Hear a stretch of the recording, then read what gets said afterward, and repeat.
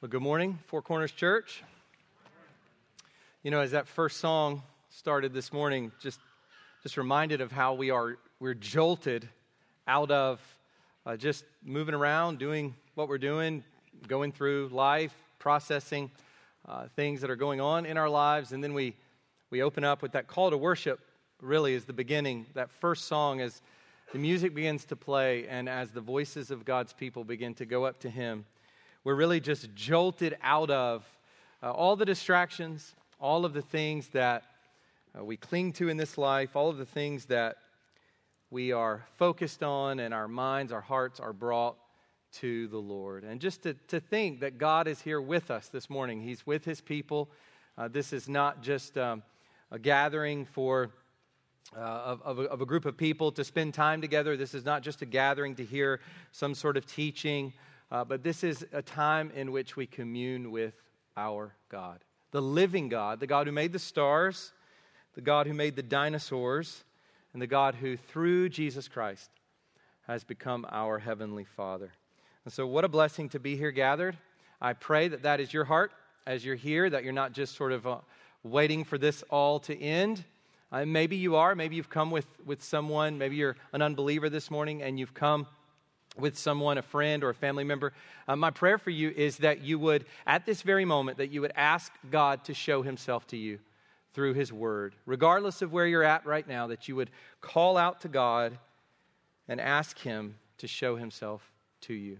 He does. He reveals Himself through the Scriptures. And our passage for this morning from the Scriptures is Exodus chapter 7, verses 14 to 25. So you can go ahead and go there in your Bibles. Exodus 7, 14 to 25. Today we begin looking at a well-known portion of Scripture known as the 10 plagues. And even if maybe you fit into the category I said earlier and you're not a believer, maybe you haven't even been in church at all, this is probably something that you're at least vaguely familiar with, the 10 plagues in Egypt. Or, as they have been called in the Jewish tradition, the 10 strikes, which is actually probably a little more accurate, the 10 plagues or the 10 strikes of God against Pharaoh, against Egypt, to save His people. As promised, God begins to strike Egypt with His acts of judgment. These are acts of judgment. They are signs and wonders, awesome displays of His power. I was reading this past week in Calvin's Institutes of the Christian Religion, and he was explaining that the way we come to know God is not through this sort of speculative act of just sitting around kind of trying to understand God's essence, something that's incomprehensible to us. We have truths about it from Scripture. We know that God is 3 in 1 and so forth. But the way to know God is not to sit around and speculate regarding God's essence, but to come to know Him through His works. And we see those in the clearest way in the story of the Exodus, and specifically in these 10 plagues, these signs and wonders, these awesome displays of God's power in Egypt. In these plagues, God is rescuing, judging, and revealing. That's what we are to understand from these. God is rescuing His people. That's what all of this is about. God is not merely pouring out judgment on sinners, though He is. But He is rescuing His people. As we talked about last week, God rescues through judgment. That is how God does it. That is what God did at the cross. He rescued us at the cross as He poured out His judgment on sinners in the person of His Son, who was sinless. That Christ took our place as a substitutionary sacrifice for sin. At the cross, God is pouring out judgment on our sins, and in that, He is rescuing us from sin, death, and hell. And so we see both of those at work here in the 10 plagues in the Exodus, the rescuing and the judging, but we also see the revealing. As I've said before, the clearest revelation of who God is, of what God is like, what God's will is, and His character is at the cross.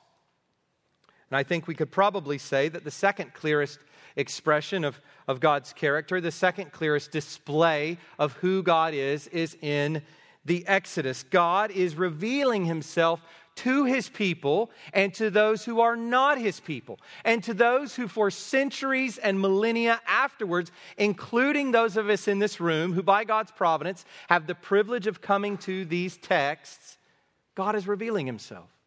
He is showing who he is, what he can do, and what he is about. So rescuing and judging and revealing, but in all of this, he is also prefiguring. As we read the 10 plagues and the story of the Exodus as a whole, we realize that this is one prefiguring of the redemption that will be brought by Jesus Christ. The Exodus is one gigantic picture of what God does for sinners in Christ. And probably the best verse or set of verses for this is one I've already quoted before, Colossians chapter 1, verses 13 to 14, where Paul says, he, speaking of God, has delivered us from the domain of darkness and transferred us to the kingdom of his beloved Son, in whom we have redemption, the forgiveness of sins. What does God do in the Exodus? He transfers the people who are enslaved out of slavery. He transfers them into becoming his covenant people at Sinai, and then he transfers them into the new land, the land of milk and honey, the promised land, the land of rest. Yes, a true land, but also a type of the rest that we have in Jesus Christ. The forgiveness of sins, the liberation from sin, death, and hell that is ours in Christ. So my hope for us all is that we will pay attention to every detail of the story of the Exodus, but that we will not merely see this with interest. We will not merely say, oh, this is interesting, the story of the Exodus, but rather that we will appropriate this story in Jesus Christ, that we will recognize how it points to Christ, how it is fulfilled in Christ, and how the working out of the Exodus for each of us who is a believer has come in our own individual lives. Over the last couple of weeks, we've been preparing for the plagues. First, with the genealogy in chapter 6, which clearly identifies and firmly establishes Moses and Aaron. And so I talked about how that genealogy in chapter 6, it kind of comes abruptly and it cuts off the narrative, but it is meant to pause the narrative before we move into the plagues. It's meant to give the reader pause, to root Moses and Aaron, those whom God will use to pour out these plagues. It is meant to establish them before the plagues begin. Then second, last week we saw that the preparation for the plagues comes in the first half of chapter 7. And in the preparation for the plagues, we saw three things. So here I just want to quickly review what we looked at last week. First, the orienting summary. God summarizes what he is going to do. He tells Moses what he is about to do, and he puts Moses' fears to rest. What we saw last week was that Moses is entirely beat down. Everything has seemed like a failure. Since he's come to Egypt, he has encountered a refusing Pharaoh. He has encountered the people being totally discouraged and even cursing him because they think that he has brought this on them by confronting Pharaoh and provoking Pharaoh to come against them. Moses is discouraged.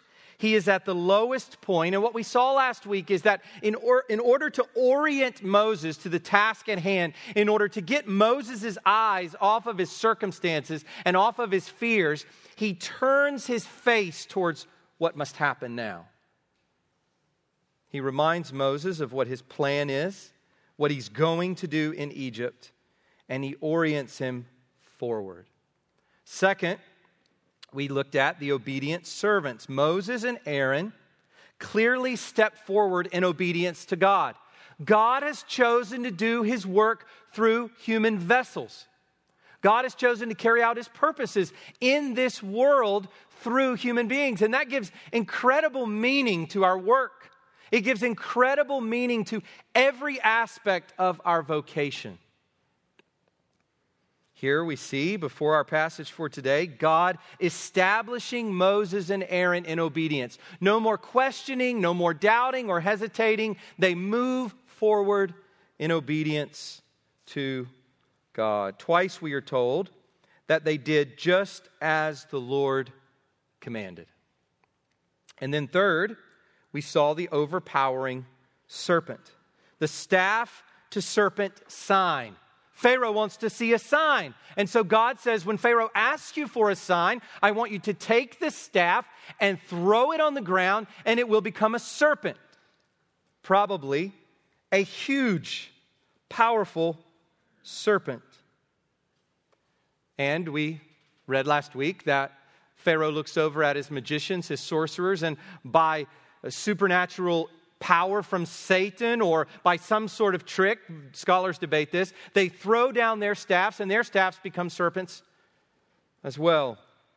As we read last week, the one serpent, the staff of Moses and Aaron, devours all of the other serpents, all of the other staffs. The beginning of the contest is here, and the winner is Yahweh, overwhelmingly. Yahweh is the conquering king. Yahweh is the victor. Yahweh will overpower all that Egypt and its religion have to bring. That's what we ended with last week. So we've arrived today at the 10 plagues. And today we come to plague number 1. So we're just going to look at the first plague today. The title for the sermon is The First Plague, Nile to Blood. So if you would go ahead and stand with me as we read God's word. We're going to read chapter 7, verses 14 to 25. The first plague, Nile to blood.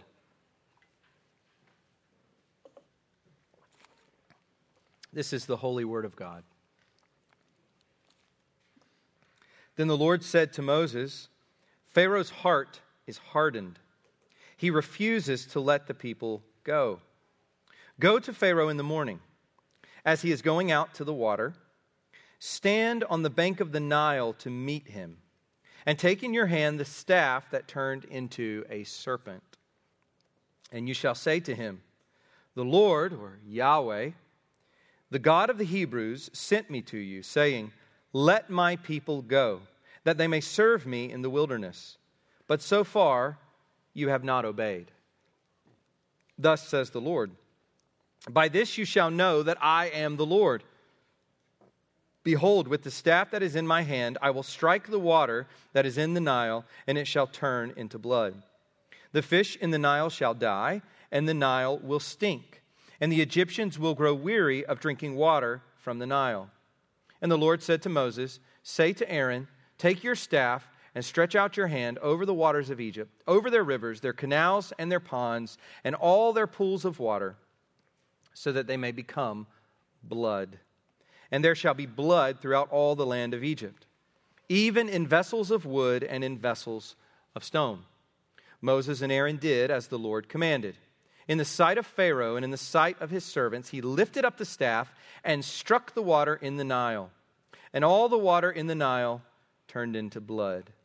And the fish in the Nile died, and the Nile stank, so that the Egyptians could not drink from the Nile. There was blood throughout all the land of Egypt. But the magicians of Egypt did the same by their secret arts. So Pharaoh's heart remained hardened, and he would not listen to them, as the Lord had said. Pharaoh turned and went into his house, and he did not take even this to heart. And all the Egyptians dug along the Nile for water to drink, for they could not drink the water of the Nile. 7 full days passed after the Lord had struck the Nile. You can go ahead and be seated. Let's pray to the Lord and ask for his illumination of his word, and that he would be with all of us, that we would be hearers first. We have to be hearers first, but that it wouldn't stop there, that we would also be doers. That we would be hearers with our ears and with our hearts, but then we would put God's word into practice based on what he does in our hearts today by the Holy Spirit. So let's pray. Father, we thank you for your goodness to us. Lord, we thank you that you've called us to this moment.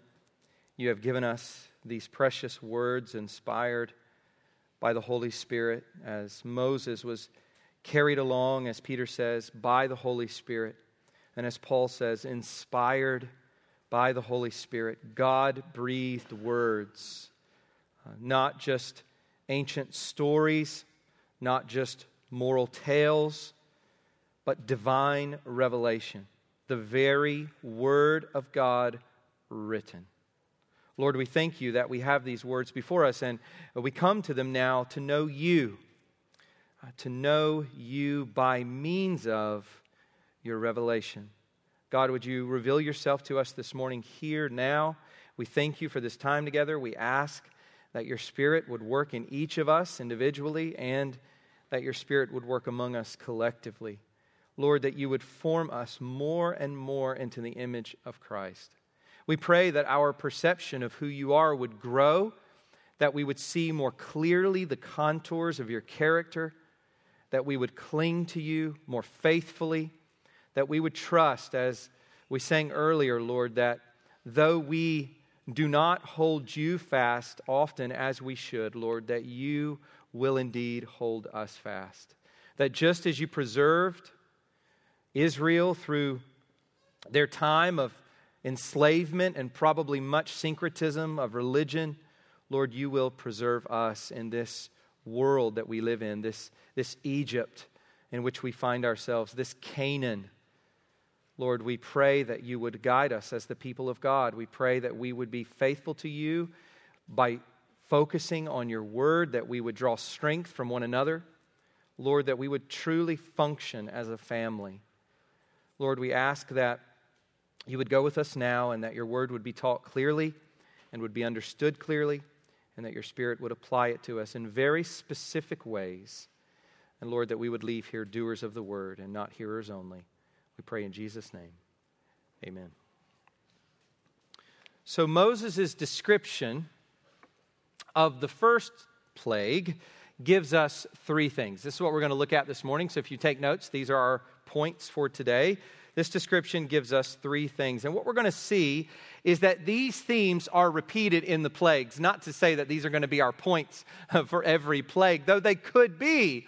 Because in every plague, we will see these three themes. So here they are: Pharaoh's sin, Yahweh's glory, and Egypt's condition. So Pharaoh's sin, verses 14 to 16, Yahweh's glory, verses 17 to 20, and then Egypt's condition, verses 21 to 25. So first we're going to look at Pharaoh's sin.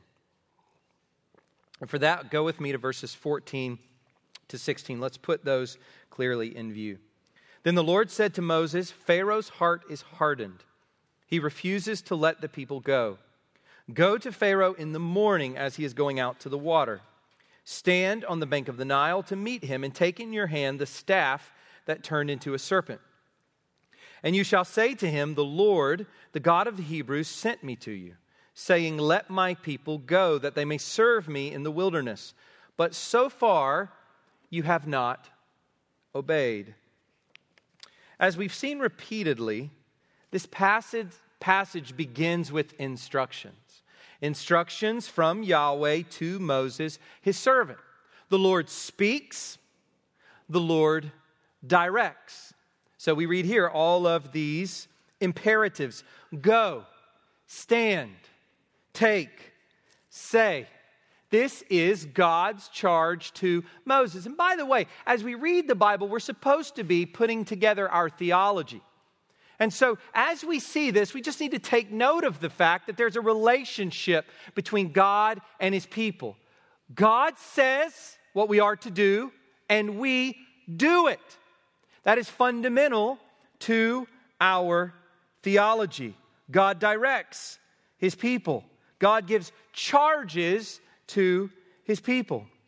It shows us that the Lord gives us his word, and he calls his people to act in accordance with his word. By the way, this is Christianity 101. This is fundamental for any understanding of our faith, any understanding of what the Bible teaches about who God is and who we are and what our relationship is to God in covenant through Jesus Christ.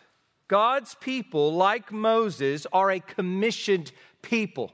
We are always a commissioned people. We never cease to be a commissioned people. God has given us directives, and He has said to us, go and do. It's not just in the Great Commission where we are told to go and do. This is the message all throughout the New Testament.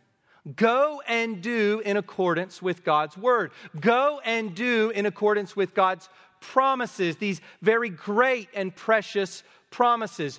Go and do in light of what God has done. And that's significant. We never just obey God and do things unto God out of a vacuum. We always do for God out of what God has done for us and what He has promised to do for us in light of who we are to Him. So like Moses, we need to recognize that we are a commissioned people.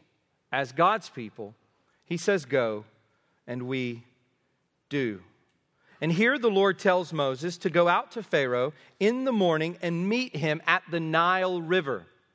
Now, why is Pharaoh there at the Nile River? It seems as though this is to be expected. This is a part of Pharaoh's routine. This is what he does. In the morning, he goes out to the water. He goes out to the Nile. Now, is Pharaoh bathing? Is this some sort of just trying to get clean kind of bath? Or is this some sort of ritual bath? We read in chapter 2, verse 5, with Pharaoh's daughter back then when Moses was a baby, that the princess went out to the water to bathe. Once again, is she bathing because she wants to be clean, or is this some sort of ritual bath? Maybe this is some sort of daily ritual worship of the Nile god Hapi. Or maybe this is even in conjunction with the worship of Hapi. This is also a time when the Pharaoh goes out and worships the sun god Ra. He wakes up in the morning. This is part of his role as Pharaoh. He goes out ritualistically to carry out his religious duties. We don't know why Pharaoh has gone out to the water, but this is where his next encounter with Moses is to take place. Now, this language of going to Pharaoh in the morning, usually by the Nile, is found at the beginning of the first, fourth, and seventh plague. So you can go through and look at them.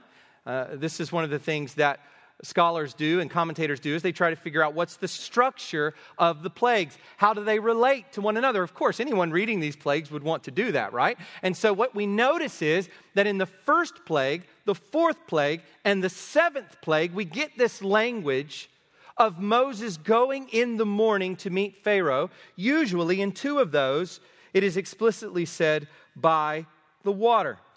And so what this tells us is there is a pattern here. And in fact, the first 9 plagues can be divided into 3 sets of 3. So the first, second, and third are a unit, the fourth, fifth, and sixth, and then the 7th, 8th, and 9th. And we get this pattern. Inside of each set, we get in the morning, that's the first one in the set, and then at his palace, that's the second one, to go into Pharaoh, and then the third one is without warning. So we see this pattern, 3 sets of 3. And then, of course, we find the 10th plague and all of the explanation surrounding the death of the firstborn and all that goes into that. The 10th plague sits on top of the 3 sets of 3, functioning as a capstone for all of the plagues. 3 sets of 3 plus a capstone. So here we are in the first plague of the first set. And as we go along, we will notice that these plagues progress. There's a progression to the plagues. They become more intense and more destructive as you move along. From the first all the way to the death of all the firstborn in Egypt. Catastrophic in the 10th plague. So God tells Moses to meet Pharaoh down by the river in order to confront him. Why? What is Moses confronting Pharaoh about? Well, the answer is his sin. Moses is confronting Pharaoh about his sin. God tells Moses in verse 14, Pharaoh's heart is hardened. He refuses to let the people go. So Moses, with staff in hand, the same staff that God had transformed into a serpent, the same staff that had gobbled up the staffs of Pharaoh's magicians, with staff in hand, Moses is to deliver this accusation against Pharaoh. Verse 16, Yahweh, the God of the Hebrews, sent me to you, saying, let my people go, that they may serve me in the wilderness. But so far, you have not obeyed. So that is the big idea. That's the big idea of these opening verses. Pharaoh has sinned. And we see multiple dimensions of Pharaoh's sin. So I just want to go through these for a moment. When we look at these first three verses, we see multiple dimensions of Pharaoh's sin. First, it is a refusal to do what is right that emanates from a stubborn heart. Pharaoh is obstinate. He's stubborn. He's hard-hearted. And in his heart, in his will, he refuses to do what he knows to be right.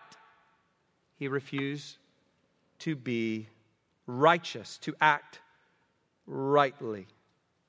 So it's first a refusal from the heart. It's a stubbornness. Second, it is a rebellion against God's word.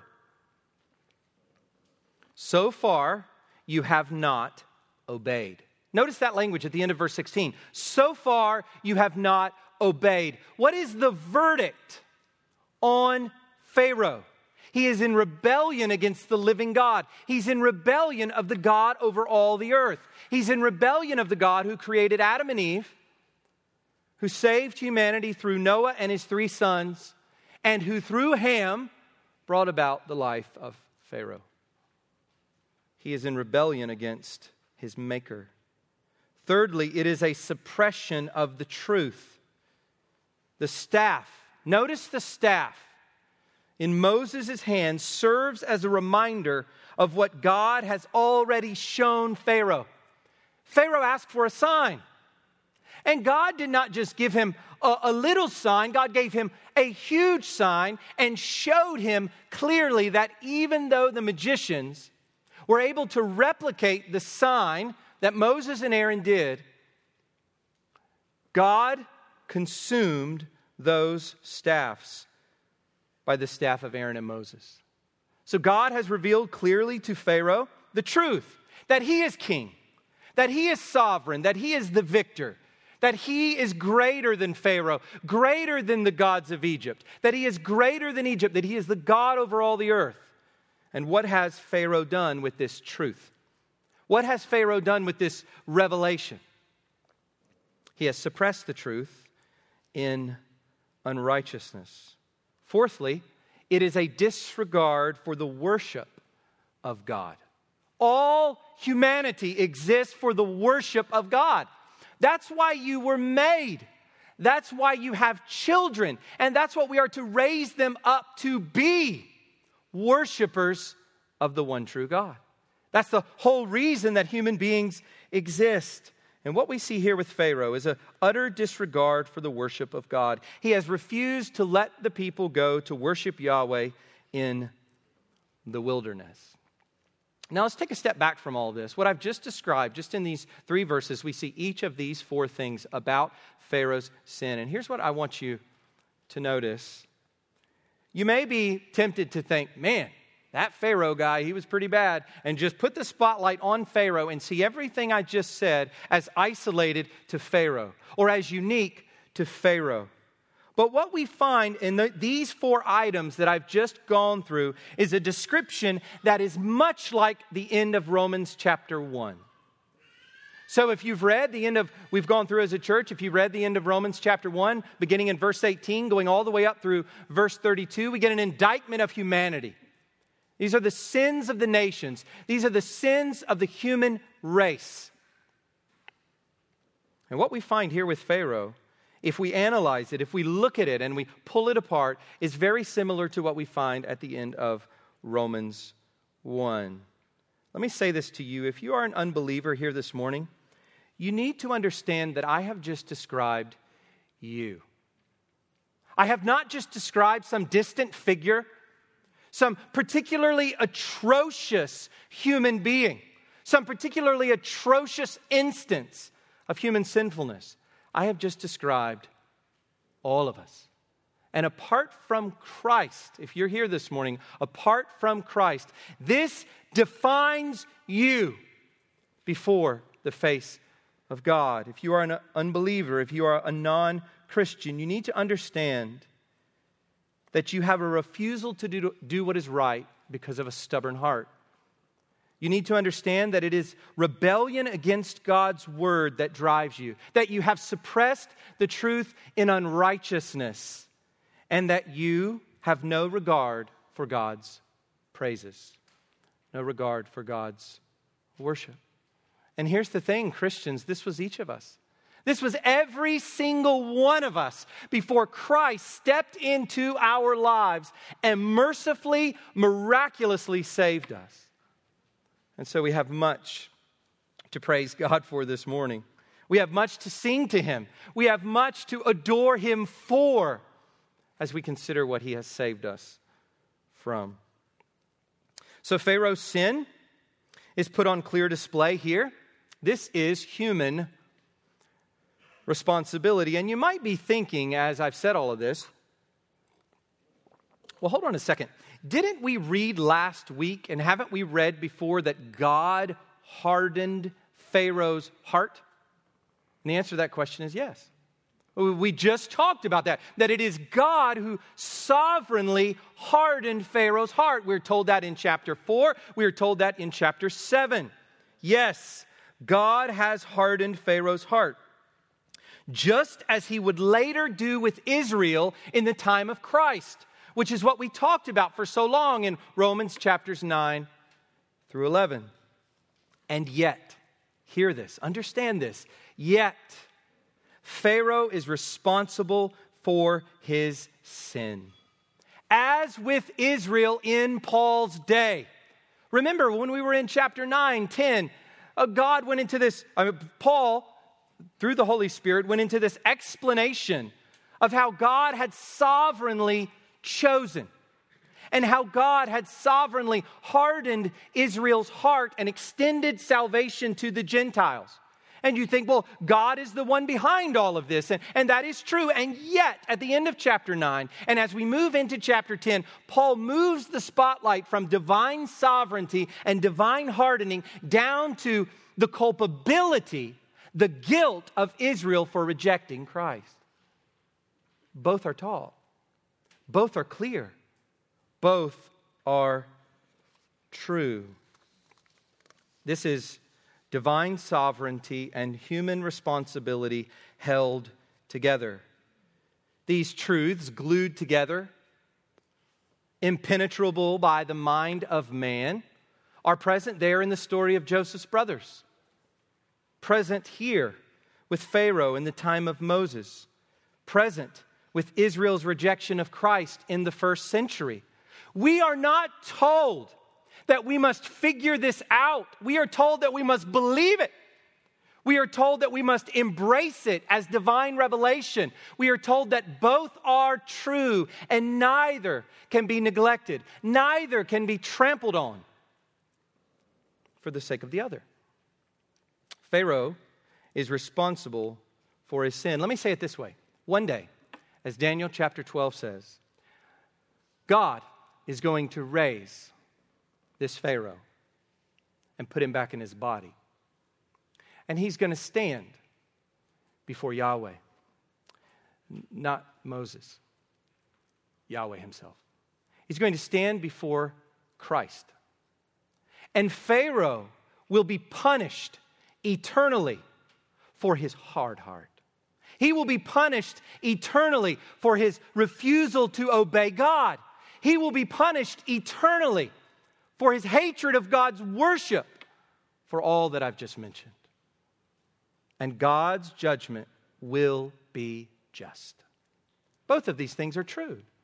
Once again, we are not called to be speculative philosophers and to understand all of God's essence and to understand all of God's decrees. What we are told is to listen and believe God's truth, as Augustine would say, faith-seeking understanding, and to go and obey what God has revealed. Do not do injustice to God's word simply because you don't understand. Secondly, we see Yahweh's glory. So we see Pharaoh's sin, verses 14 to 16, and now we come to Yahweh's glory. Look at verses 17 to 20. Thus says Yahweh, by this you shall know that I am the Lord. Behold, with the staff that is in my hand, I will strike the water that is in the Nile, and it shall turn into blood. The fish in the Nile shall die, and the Nile will stink, and the Egyptians will grow weary of drinking water from the Nile. And Yahweh said to Moses, say to Aaron, take your staff and stretch out your hand over the waters of Egypt, over their rivers, their canals, and their ponds, and all their pools of water, so that they may become blood. And there shall be blood throughout all the land of Egypt, even in vessels of wood and in vessels of stone. Moses and Aaron did as the Lord commanded.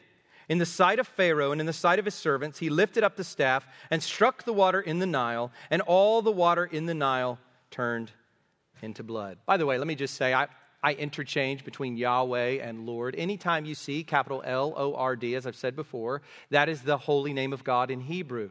And so when you see lowercase or capital L and lowercase O-R-D, that's Adonai, that's Lord. That is the word for master or Lord. But when you see these all caps, that's God's holy name, Yahweh. So here we come to the plague itself.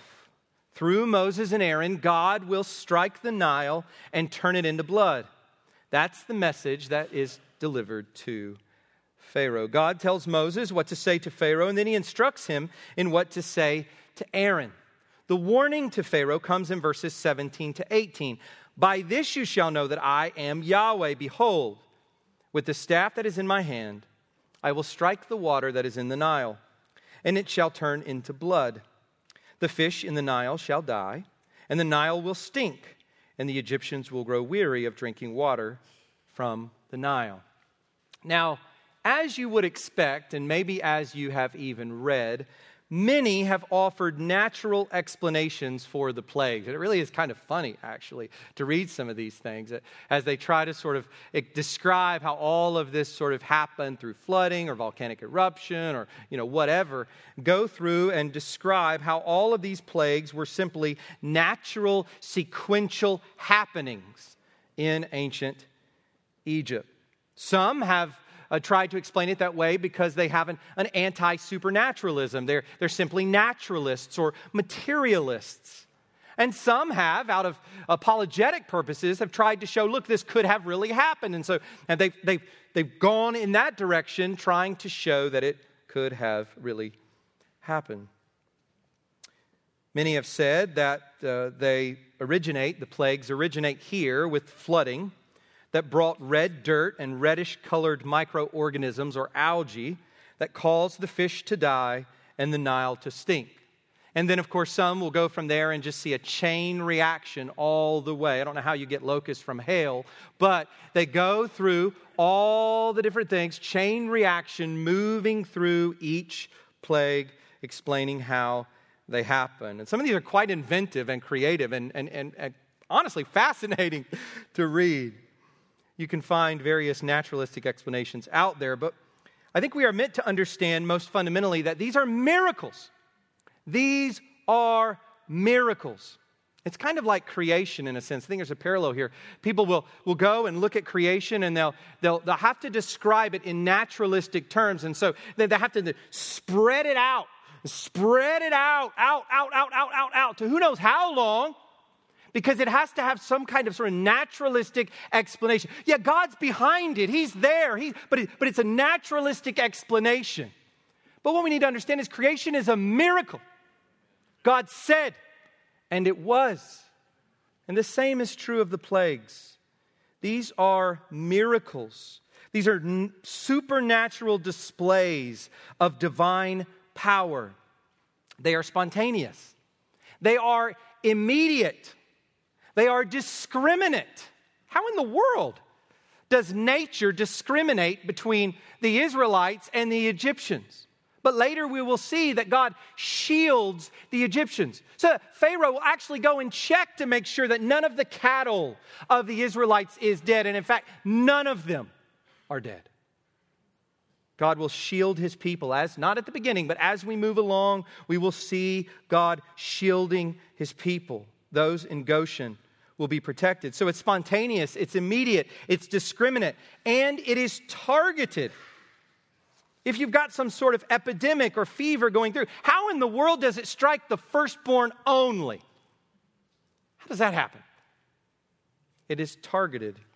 These are miracles, not to be explained naturalistically. Though, as we see, God is using nature. These are natural things. Frogs and locusts and flies and so forth are in nature. God doesn't create some sort of extraterrestrial monster. He uses what is in his created order to afflict Egypt in judgment. I also think, in contrast to a number of commentators, that the water is actually turned into blood. Even among those who reject these sorts of naturalistic explanations are still inclined to explain blood here being used metaphorically for red, and would find some sort of natural explanation, though, unlike what I described before, would not see this as some sort of naturalistic progression. I would disagree with that. I think that here we have water being turned into blood. Yes, it is true that Joel chapter 2, verse 31 can speak metaphorically of the moon being turned to blood. And that's where they will often point. Joel 2:31, the sun shall be turned to darkness and the moon to blood before the great and awesome day of the Lord comes. And the meaning here, I think clearly is, as I think everyone would agree, that the moon will be turned to red, used in this metaphorical apocalyptic way. So many have pointed to Joel chapter 2 and said, see here, blood being used for the color red. And that's what's happening in the Nile. But there is no indication in our passage here that anything other than blood itself is in view. No indication. And I think we are meant to understand this transformation in light of the staff to serpent that has just occurred. We're moving along. Think about the context. We're moving along in the text, and we've just had an account where God has transformed, he has changed a staff into a serpent. And as we come to this, I think we are to understand the Nile to blood in the same way. Just as God temporarily changed the staff into a serpent, so too did he temporarily change the water of the Nile into blood.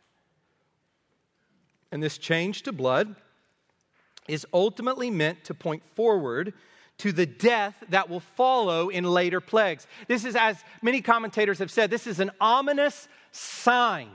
This is a plague. It does impact, as we're going to see in a moment with Egypt's condition, it does impact Egypt. It is an affliction upon Egypt. It is an act of judgment. But more than anything, it is an ominous sign of what's to come. And most importantly, it points all the way. As you would expect, the first plague points all the way to the 10th plague with the death of the firstborn. There is blood coming down the line, God says. Look at your water. Aaron is told to stretch out his hands over all the bodies of water that are connected with or that originate with the Nile, rivers, canals, ponds, pools, even in vessels of wood and vessels of stone, or within wood and stone houses, or among trees and stones, that is, in the wilderness. The scholars debate over how this is to be translated. It literally says trees and stones. So it's unclear, but these are the three different possibilities that have been put out there about this latter reference. But all of this water is transformed into blood. This is a comprehensive transformation of all surface water into blood. Everywhere you look, water, running water, standing water, surface water transformed into blood. And we are told in verse 20 that it happened as God said it would. Moses and Aaron did as the Lord commanded.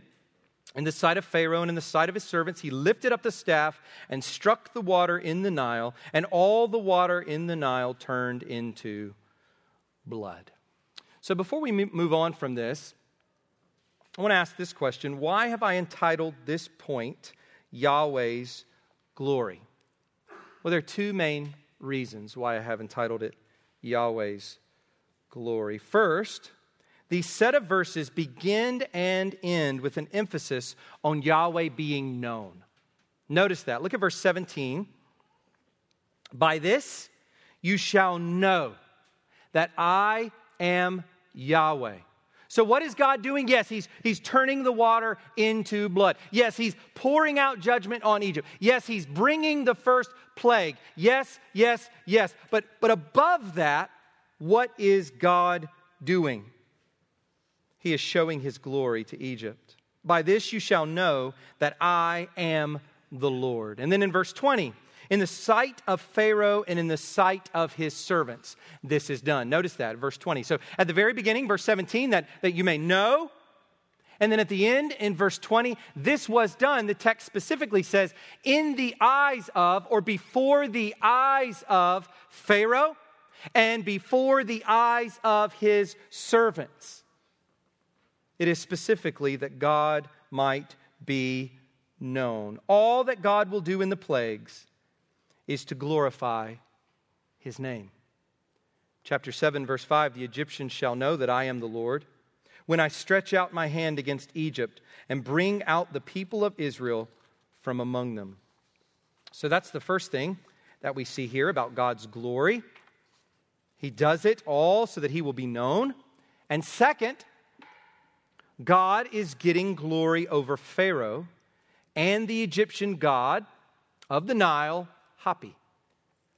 Probably not one of the gods of Egypt that you have heard of, like Osiris or Anubis or Ra. These are well known. You go to any museum and you see these sorts of things and these inscriptions, or you watch a documentary and you read of these ancient gods of Egypt. Hapi is probably not one that you have heard of as much, but in some ways he's more significant than them all in the lived out daily life of the Egyptians, because the Nile was central to the livelihood of the Egyptians. All people lived within 5 miles of the Nile, within 5 miles, or they would not be able to survive. Most lived much closer than 5 miles. This is a congested habitation of people running along the river because of the significance of the river for survival.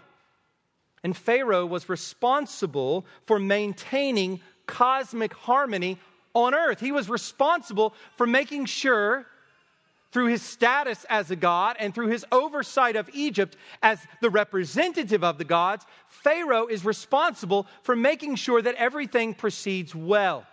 And so by God striking the water of the Nile and turning it into blood, he is declaring that Pharaoh has lost control.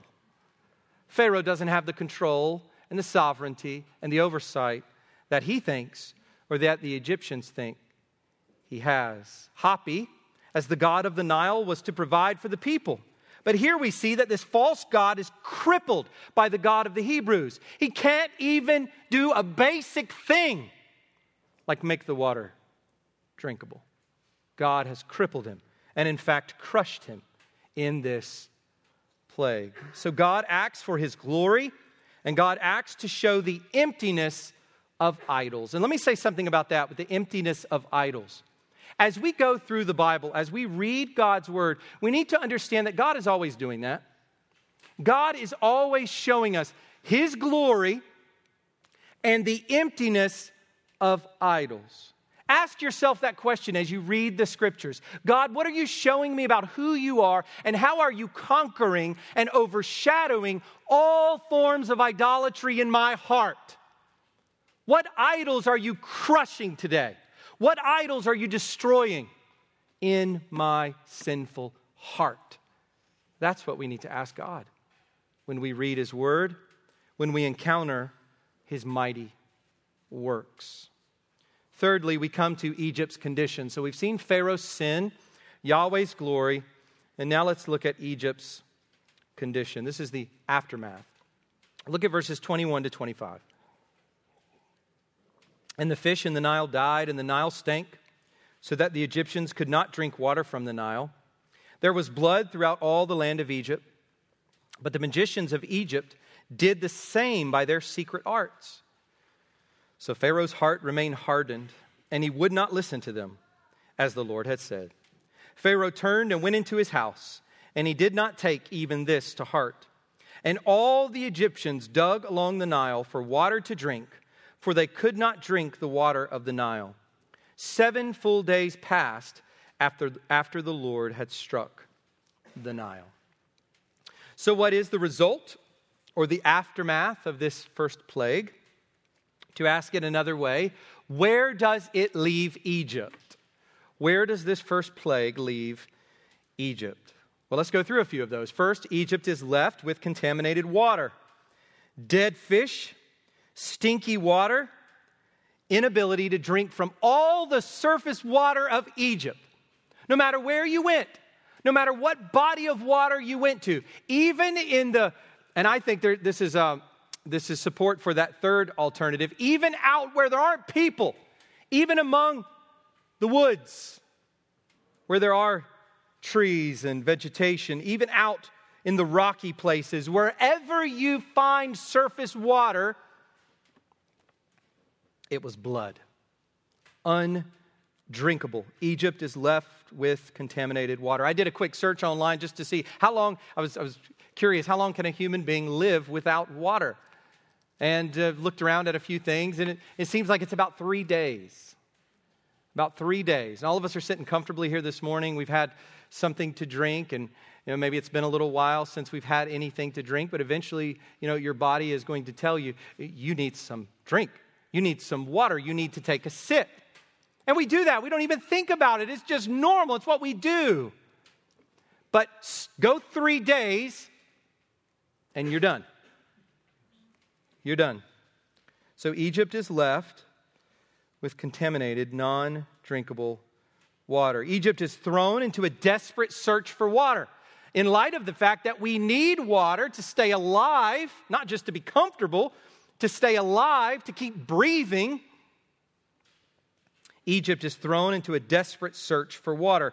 For survival, they are left having to dig for subterranean water, to quickly dig wells in order to find some drinkable water. The implication here is that that is possible, that there is subterranean water, that God does this on the surface water of the land.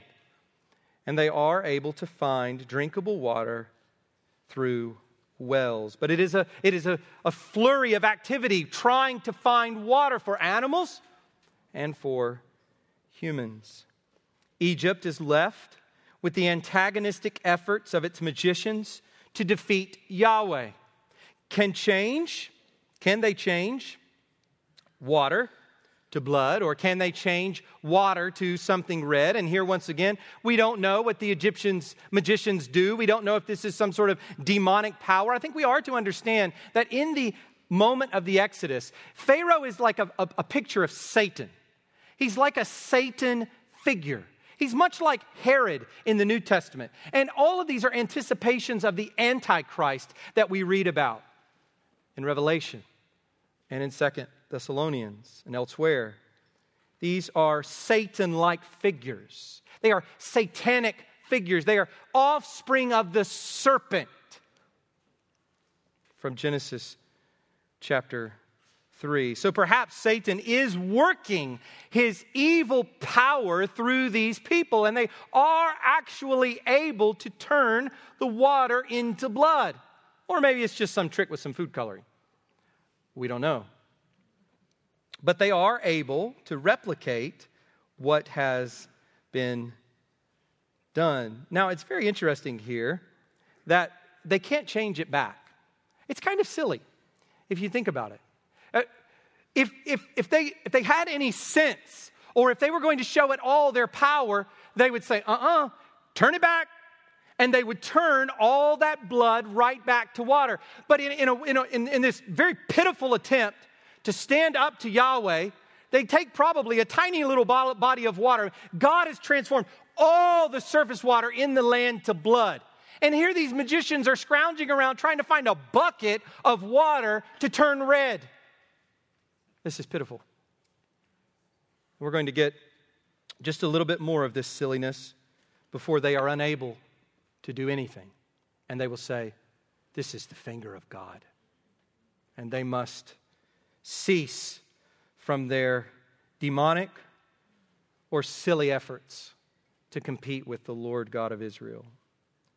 Egypt is also left with an obstinate leader who will continue to bring his nation into ruin. Here we have the picture of how a leader can affect an entire nation. Pharaoh is obstinate. He refuses to listen to God. He refuses to listen to Moses. And he brings his nation to ruin. Later, Pharaoh's servants will look at him with utter despair and frustration. And they will say, what are you doing? Egypt is ruined.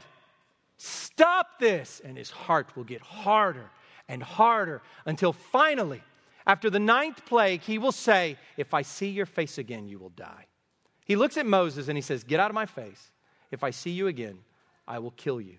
That's how hard this man's heart had become by God's sovereignty and by Pharaoh's human responsibility. His heart here remained hard. He would not listen, and he went back into his house. It's a shrug of the hand.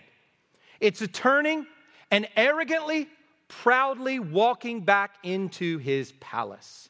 I have no time for this. In verse 25, we are told that 7 days pass. This is probably the period where the water dissipates. So for 7 days, we're not told, did this happen and last only a day or two? Did it last for maybe 2 or 3 days and begin to turn back into water? Did it last that entire 7-day period and then it becomes water again? Was it still lingering on with the frogs that we come to next? We're not told that, but the impression that we're given is that by the time 7 days are up, we've moved on. We've moved on beyond the Nile to blood. So here we see the consequences of sin. God judges sin. He pours out his acts of judgment on this nation. Yes, he is sovereign, but the sins are real, and so are the consequences. Let no person think that God's sovereignty removes human responsibility for sin. Each of us is responsible for every sin we commit. And each of us would spend eternity in hell under God's judgment, bearing the wrath of God for those sins if Christ would not have taken them upon himself at the cross. Well, that's why we love Jesus so much. For those of you who are here who aren't believers, that's why we love Christ so much, is because he took that on himself at the cross. And Christ extends an offer to all men, to all women, to children, to all. Come to me, all you who are burdened, heavy laden, and I will give you rest. Christ says, no one who comes to me will by no means be turned away. Come to Christ. Trust in Christ now while you're sitting here under the preaching of his word, while you're sitting here with God's people. If you have not trusted in Jesus Christ, turn to him, repent of your sins. What you have done, do no more. And trust Christ to forgive you of those sins. Commit your life to him and follow him as your Lord. Well, this is just the beginning. Next week, we'll look at the frogs. And so, as we leave here this morning, some things I want you to see clearly. See God's power and glory. See the seriousness of sin. See the emptiness of idols. See the lengths to which God goes to rescue his people. The lengths to which God has gone to rescue each of us who is a believer in Jesus Christ. Let's pray. Our Father, we thank you for your word. We thank you for revealing yourself to us this morning. God, we thank you for the redemption that is ours in Jesus Christ. We praise you that you have mightily displayed your power throughout human history. We thank you for these moments of intense miracles, these points in the history of the world of signs and wonders associated with Moses and associated with Elijah and associated with the coming of Christ and the apostolic ministry. We thank you for revealing your redemptive purposes, for carrying out your redemptive purposes. We thank you that through Jesus Christ, we today are free from sin and that we have you as our God, that we are your people. As you say of Israel, your people, my people. Lord, we are your people, a people for your own possession, a people zealous for good works, a people who call you Father, and a people who will reign with your Son eternally in a new heaven and a new earth. We thank you, Lord, for what you have done, for what you have revealed to us today. We pray that you would go with us this week, that our hearts would be ready to obey, that we would take sin seriously, and Lord, that we would see your glory wherever it is found in creation, and most specifically through your inspired word. We pray all this in Jesus' name. Amen.